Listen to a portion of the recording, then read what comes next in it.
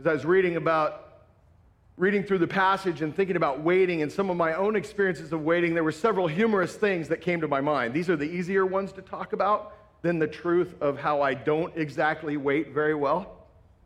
But in 2020, in October of 2020, my family gathered in Texas for my son's wedding. There was something else going on at that time. It was COVID. That's not what I'm referring to. But Major League Baseball was hosting the National League Championship Series in Arlington. And the Dodgers were playing the Braves. I'm a lifelong Dodgers fan, so with all due respect to Pastor Logan, who's clearly deceived and wrong. But one of the things you realize as parents, we pass things on to our kids, don't we? And we love it when we pass the good stuff on. But every once in a while, we can see in our children the things that we've passed on that, let's be honest, aren't quite good things. Character flaws, if you will. Sometimes I think they're DNA. Sometimes I think it's the nurture that we give our kids. We teach them, we model for them the things we don't want to see. Well, we were able, and this is amazing, we were able to go to games 2, 3, 4, and 5. Now, I won't bore you with all the details of what happened. It was a 7-game series. Game 4, the Dodgers got smoked. They're down 3-1. My youngest son was with me and my son's father-in-law. We were driving home from the game, and he was absolutely despondent. I mean, he was beside himself. He was saying things like, why do I do this to myself?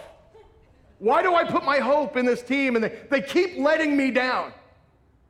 He didn't have the perspective I had. You see, I remember as a kid, the 77 and 78 World Series, the Dodgers lost to the Yankees.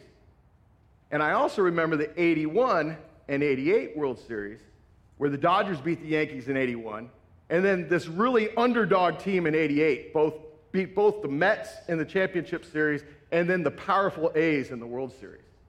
So I knew there's always hope, and yes, there's always next year. But from his experience, he had never seen it. He didn't have a reference point for it. And from his experience of life, it was always going to be this way. Can I say that again? From his experience of life, it was always going to be failure. So why bother? Why bother holding on to this lame hope that one day my team might win? Now, I know that that's a pretty safe thing to talk about publicly because in the end, sports is just a distraction to the real things of life. But we learn a lot when we look at our hobbies, because hobbies teach us about life. I was thinking about it. I spent the last couple days with Sipe, who just read the scripture for us, and he works with wood. And I was thinking to myself, I do not have the patience to work with wood. The patience that's required to see the big picture and take the time to perfect the imperfections and be patient to shape an outcome. I'm like, I want the finished product now, because after all, I am a product of this culture. How about you? Do you know that you live in a culture that loathes waiting? You live in a culture that is literally perfecting instant gratification. And it has been for decades. You can think after World War II, one of the first advents of not having to wait anymore, if you ever watched the documentary on McDonald's, the advent of fast food. I still remember as a kid, it wasn't good enough to go in and get fast food, then you can drive through. Now, as I sit in my Starbucks to study in the mornings back in my hometown, my new hometown, people don't even have to do that anymore. They just mobile order. They walk in, pick it up, don't have to wait in line, don't have to talk to anybody. And I could go on and on. It reminds me as a kid that when I was 8, I couldn't wait to be 10 so I could play in the major division of Little League Baseball. When I was 10, I couldn't wait to be 16 so I could drive. When I was 16, I couldn't wait to be almost 18 because that meant I would graduate from high school. And when I was almost 18, I couldn't wait to be 21 because, well, you know what. When I was single, I couldn't wait to be married. When I was married, I couldn't wait to have kids. Once I had kids, I couldn't wait for them to leave the house.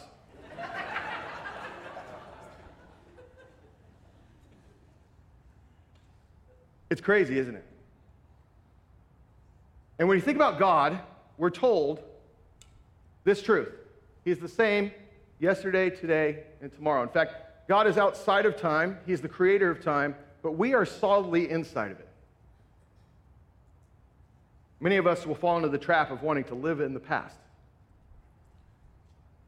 Many others will fall in the trap of wanting to live someday that's not yet. But the place that we exist is right now. Right here. It's a temporal reality. And it's a reality of time. We are here and nowhere else. Even when we want to escape and be somewhere else. If I were to get brutally honest with you, I could share with you my failures, not just in the past, but in the present of not being able to wait. I don't do very well with anxiety. The ways that I have constantly comforted myself, this is a socially acceptable one. All the way back to the time when my parents were getting divorced as a little boy, I learned to comfort the craziness of life with sugary and fattening foods. When I was younger, it wasn't a problem. As I've gotten older, well, you can see. The lifetime battle, because I didn't learn how to wait at that time on God. We're told in this passage some truth that I want you to hear, and I want you to hear this as we head into it. There is no abiding in Christ without waiting. In fact, as you read the witness of Scripture, waiting is the primary posture of God's faithful people. Think about the very beginning of the story. All the way back to the beginning was to wait on God's promises. Abraham and Sarah were called to wait on God's promises, weren't they? But they took matters into their own hands. We also see some positive examples of waiting. One of my favorites comes in the Nativity story. Simeon and Anna waiting patiently in the courts for the presentation of the Messiah, a little infant child that they were waiting on. So think about this idea. Abiding is actively clinging to. It is the posture of waiting. It's not a passive activity. It's an active, willful choice. I choose to wait because there's something better.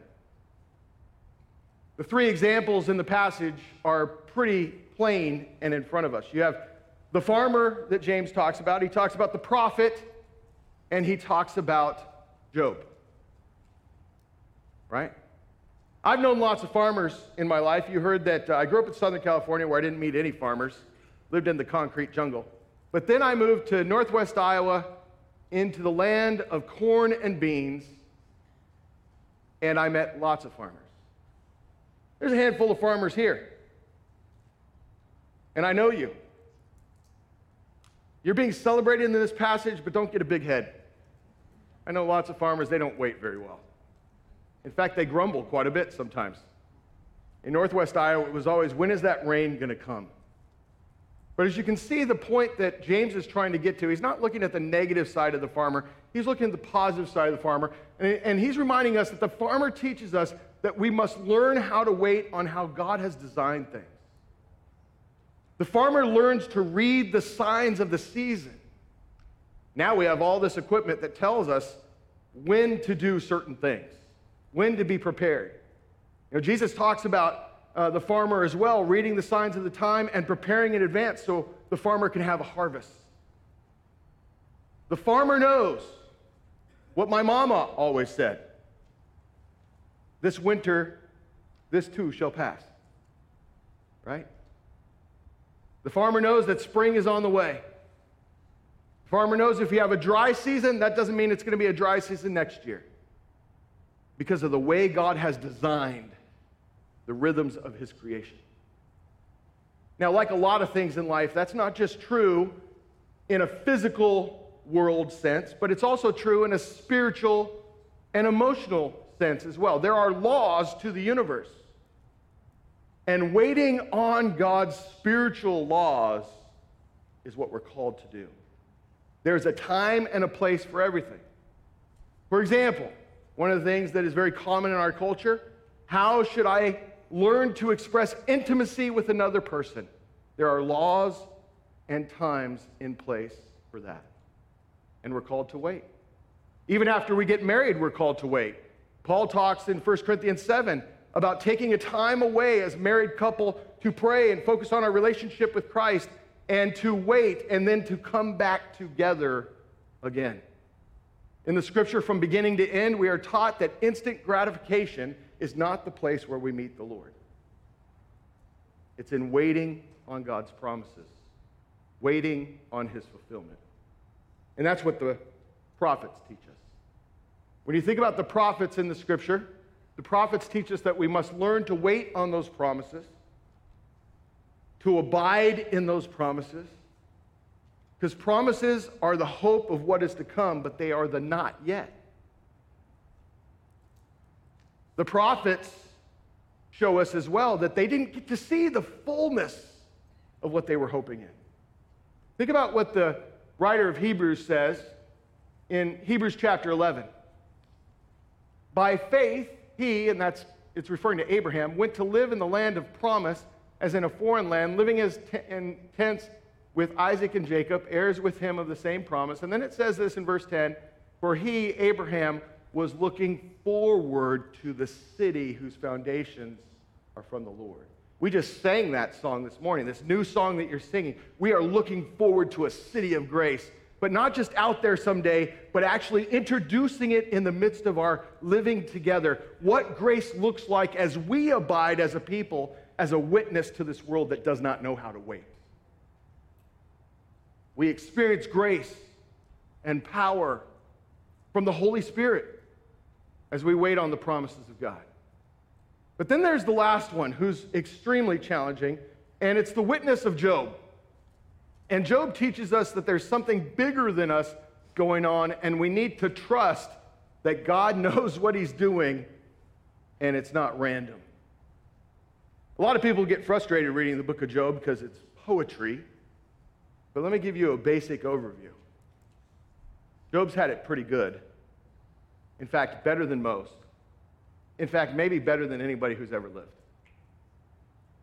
And then everything's taken away in an instant. What we know from reading the story is that there's a cosmic battle taking place. But Job doesn't know that.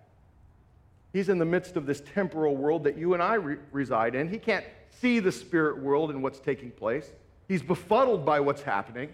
It feels completely unjust. Has anyone ever felt that way? To wait on God's justice, to wait on things being made right. And quite frankly, we're told, not just from practical experience, but from the Word of God, we may not see true justice in this life, but trust me, there will be justice. Nobody escapes this rock getting away with anything. Let me give you the basics of when Christ returns, because he's coming again. We're all going to rise, and we're all going to face judgment. Period. Now, the good news for those of us who've hoped in Christ is our judgment has already been nailed to the cross. That's what I hope in. That's where I place my hope. There's no merit in me to receive justice. So I remember this as I look at this teaching of Job, and Job had three things he held on to. It was only three things. He said, I know for a fact there's an intercessor, someone who's praying for me up there. I know for a fact there's someone up there in heaven who can mediate for me, a sinful man with a holy God. And I know, he used this word, Redeemer. I know my Redeemer lives. And then he said this, Job chapter 19, verse 25, I'm sure I'm not the only one in this room that it's a favorite verse of. Then he said, I know my Redeemer lives, and I shall see him with my own eyes. And he held on to those promises. And he models for us prayer. He didn't do it perfectly, but he was verbalizing. You can actually read a lot of Job's dialogue as verbal vomit. Does anyone know what I'm talking about? If you read the Psalms, do you realize that a lot of the Psalms is verbal vomit? It's getting the poison out of your soul. So many times the Psalms remind us of this truth that we have to verbalize. Where are you, oh God? I can't wait for you anymore. I'm thirsty. I'm dry. Like in a parched desert. There is absolute truth about prayer in the book of Job and in the book of Psalms. There's not this Christian polite platitudes we often give each other, but raw honesty.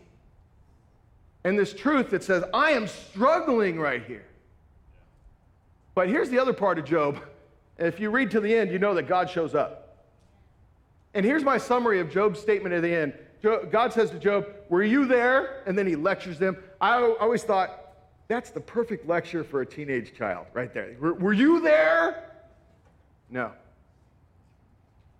And then Job finally goes, here it is, one word. You ready? Oops. I shouldn't have opened my mouth. And what we learn from Job, right along with the prophets, because Job is one of the prophets in a sense, is we have to hold on to the promises and hold loosely what we don't understand. If any of you have a recovery background, this is the serenity prayer in its basic form. God, help me to have the serenity, the peace, to accept the things I cannot change. How many of you realize you really can't change very much? In fact, you can't change anything. And then the courage to change the things I can. How many of you recognize that the courage to change the things I can really boils down to you? Not trying to change others, and then the wisdom to know the difference. The wisdom to know the difference between what I hold on to and what I hold loosely.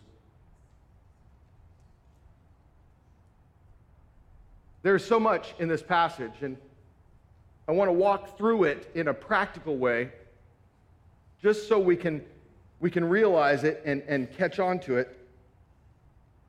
That remember while you're waiting, as you heard in this passage already talked about, you're not alone. You're not alone. The scriptures are a witness of those who have waited with you.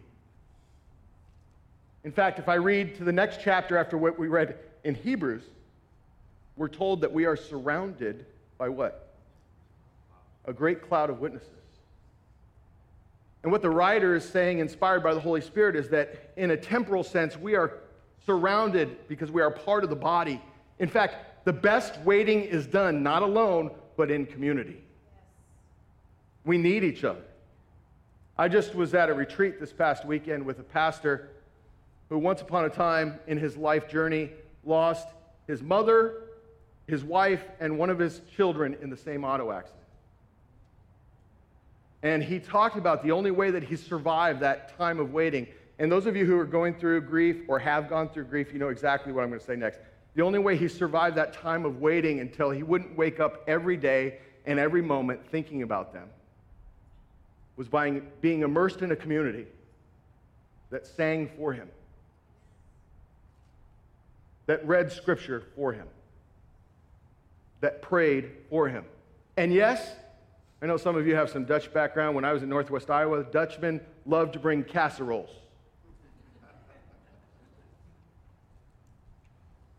And fed him when he couldn't feed himself. Literally and figuratively. We are not alone, are we? But there's more than that, my friends. We're not alone because all the great faithful saints are around the throne of grace. We're told in the book of Revelation that those who persevered to the end are worshiping the Lamb of God.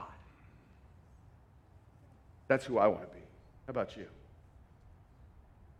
Here's the other thing in this passage, and if you read the witness of Job, for example, and the prophets and all the rest of them, the scriptures, the Bible from beginning to end is honest. Jesus is honest. And he tells us that waiting will be hard. Because this world is fallen. It's not going to be easy. I want to be careful because I always try to speak positively about other pastors and other ministries, but if you tune into TV and you hear someone telling you that if you believe in Christ, it should be easy street, that is a lie straight from the pit of hell. That's a false gospel. Trust me, I'm not a fan of pain and suffering. But the truth is, this world is not our home. We're not meant to be at home in it. We are aliens and strangers passing through this land. There will be seasons where it's easier than other times. But any of you who've lived any amount of time know that to live any length of age is to experience loss, to struggle with temptation, to not see resolution of things you hoped for. It's a difficult thing, right? Now here's the good news. As you wait and you remember that there's a reward for those who wait. Now I hesitate to say this because I just got done lambasting the prosperity gospel people, but here what the scripture actually teaches is the reward. In Matthew 24, it says this, verse 13, these are on the lips of Jesus. The one who endures, the one who waits patiently to the end will be saved. The one who continues to abide will be saved. And here's the reward. I want to read this because I had to take time to write this because I wanted everyone to hear clearly what I meant. And for my own edification, because I told you, remember, I'm with you. I'm not good at waiting.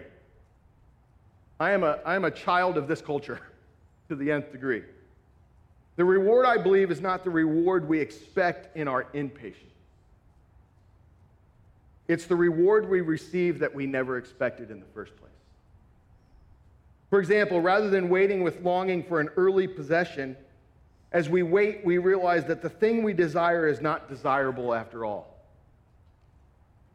Has anyone with the wisdom of age experienced this? To my point, do you still desire the same things materially speaking as an adult that you desired as a child? No. You outgrow that. Perhaps the best reward is that we train the flesh that it's not in charge. And that's exactly the point that Paul makes in Romans chapter 8, verse 18, when he says these words. He says, "For I consider that the suffering of this present age or this time are not worth comparing the glory that is to be revealed to us." Listen, whatever you think you're giving up in this age is nothing compared to what's to come. You won't lose anything here that Jesus can't give back 100-fold and more. So it's worth the wait. Now, there are some warnings in the passage about waiting as well. The first one is this: keep working. Don't stop working. Now, the farmer needs to keep working in the expectation that God is going to fulfill his promises according to the way he's designed things, right? We should do no less. And the scripture also tells us stories of Christians who stopped everything waiting for the Lord's return. They were the Thessalonians. They expected the Lord's immediate, imminent return, so they stopped working, pulled up lawn chairs literally on the ceilings of their house, on the roofs of their houses, and they were waiting for the Lord's return. And it brought disrepute to the witness of Christ. So even if we have an expectation of the imminent return of Christ, and I will not deny that there appear to be some signs of that, we're still called to work to the very end. Because it is a witness to an unbelieving world, but it's also a witness to those who are faint of heart.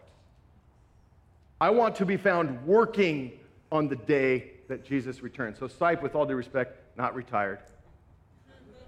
And neither are you. Are you, brother? Just like we were talking about. The next warning is don't grumble. When people are in pain, when they're experiencing difficulty, they complain against God and they complain against others. In fact, in the story of Job, Job's wife finally said, "What's the point of this?" and cursed Job and left him. She was grumbling. God's not fair. Sometimes we grumble against others because they're getting what we think we deserve. The story of Scripture is filled with that as well. I remember a story about Chuck Colson, the man who had been in the Nixon administration, went to prison, found Christ there, and then founded a ministry called Prison Fellowship. Everyone was waiting for him to be exposed as a fraud, and he never was. Thank God he stayed faithful to the end. He tells a story of waiting in line at an international airport, and I think it was in India, and he didn't know it, but there was a man watching how he waited. And after he watched Chuck Colson patiently wait, after 3 hours of waiting in a line, he came up to him. He said, "I've been watching you. I'm ready to hear what you have to say." My friends, we can't deny that our behavior is a witness to what we believe. Now, the good news is there's grace with the Lord. If we fail, if we fall short, we repent and we renew our commitment to follow Christ. But make no mistake, the world is watching. He didn't grumble, he didn't complain. And finally, the scripture is very clear, don't lose heart. Job almost caved in. If you read the story, he almost caved in. But he endured to the end. I close with this, that if we want to be successful in this, we need to make decisions in advance. So I want to invite you to commit in advance while you're waiting to choose patience. You know, I was in the Navy once upon a time, and I also am a regular, not just fan of sports, but participant in sports. I played and I coached.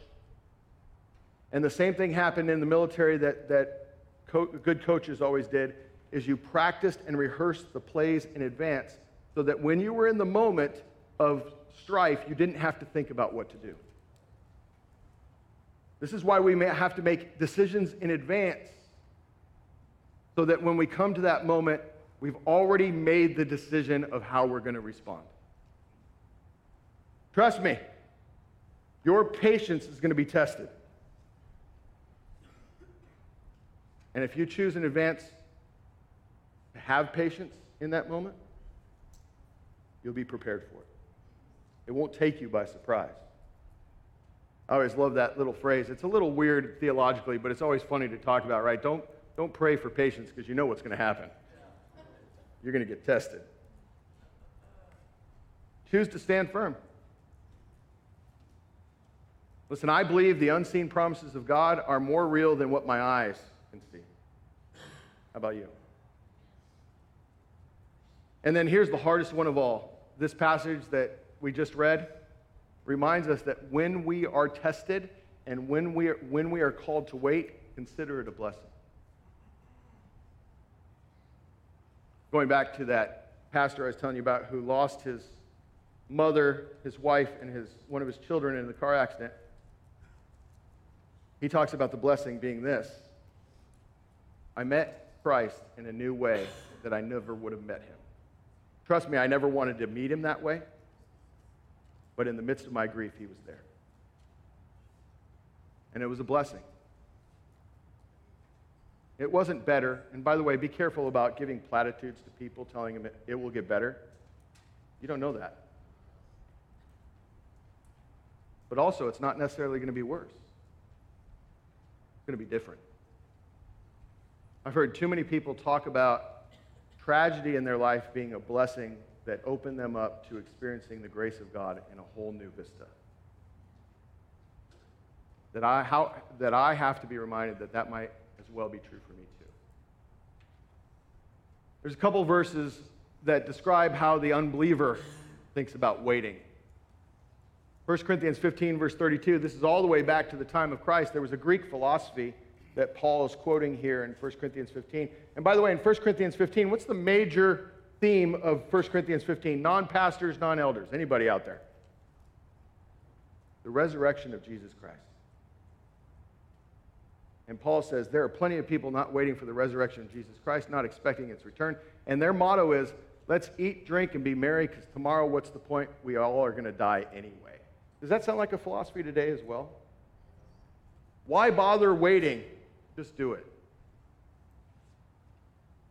Or what this says in 2 Peter verse 3, verse 4, they actually mock us. Where is this promise of his coming?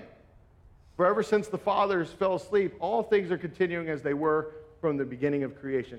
This Jesus you're hoping in is never coming back. You'll hear it. Especially as you model waiting. I always take interest when a Christian gets pointed out for waiting. In the sports world, it's always when one of those famous athletes is waiting for intimacy until they get married. The world, it bends people's minds. Like, what? But waiting is witness. It is to be the primary posture we're to have as believers in Jesus Christ. We're not alone in our waiting. Certainly not easy. But there is a reward for those who hope in the Lord. There's something greater than the here and now. So what are you waiting on? What are you hoping in? You know, for me, I'm learning, and I'll just be plain here as I close. I'm learning not to try and escape the immediacy of my anxiety and the storm inside my soul by running to things to calm it down and comfort it and numb me out.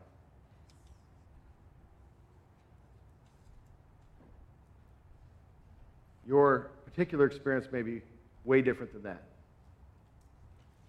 But the thing is, to be alive at any time in the history of the world is to wait. And to abide in Christ is to wait with a far-sighted hope on his return. And a nearsighted hope that the Holy Spirit will provide all that we need until he returns. Let me pray for you. Lord God, as we came in today, we may have even brought in things we didn't even realize we were waiting on. We trust, Holy Spirit, that you will stir in the depths of our hearts and souls. Lord, I pray especially for those who are waiting for the craziness to end in their life right now. They're waiting for the time where they can get off this roller coaster. They're waiting, Lord God, for relief from pain and suffering. They're waiting until that time where the companionship can be provided. They're waiting for that time when things will just be plain different. God, I pray that you would comfort now each one who's waiting with the truth that we've been comforted with from this passage of Scripture. That we can count on how you've designed things. That your promises are true and we can hold on to them. And that even if we don't understand what's going on, there's a grander plan at work. Ground us in this truth, oh God. And comfort us in the meantime, pray. In the powerful and mighty and wonderful name of Jesus Christ. And all who agreed said together.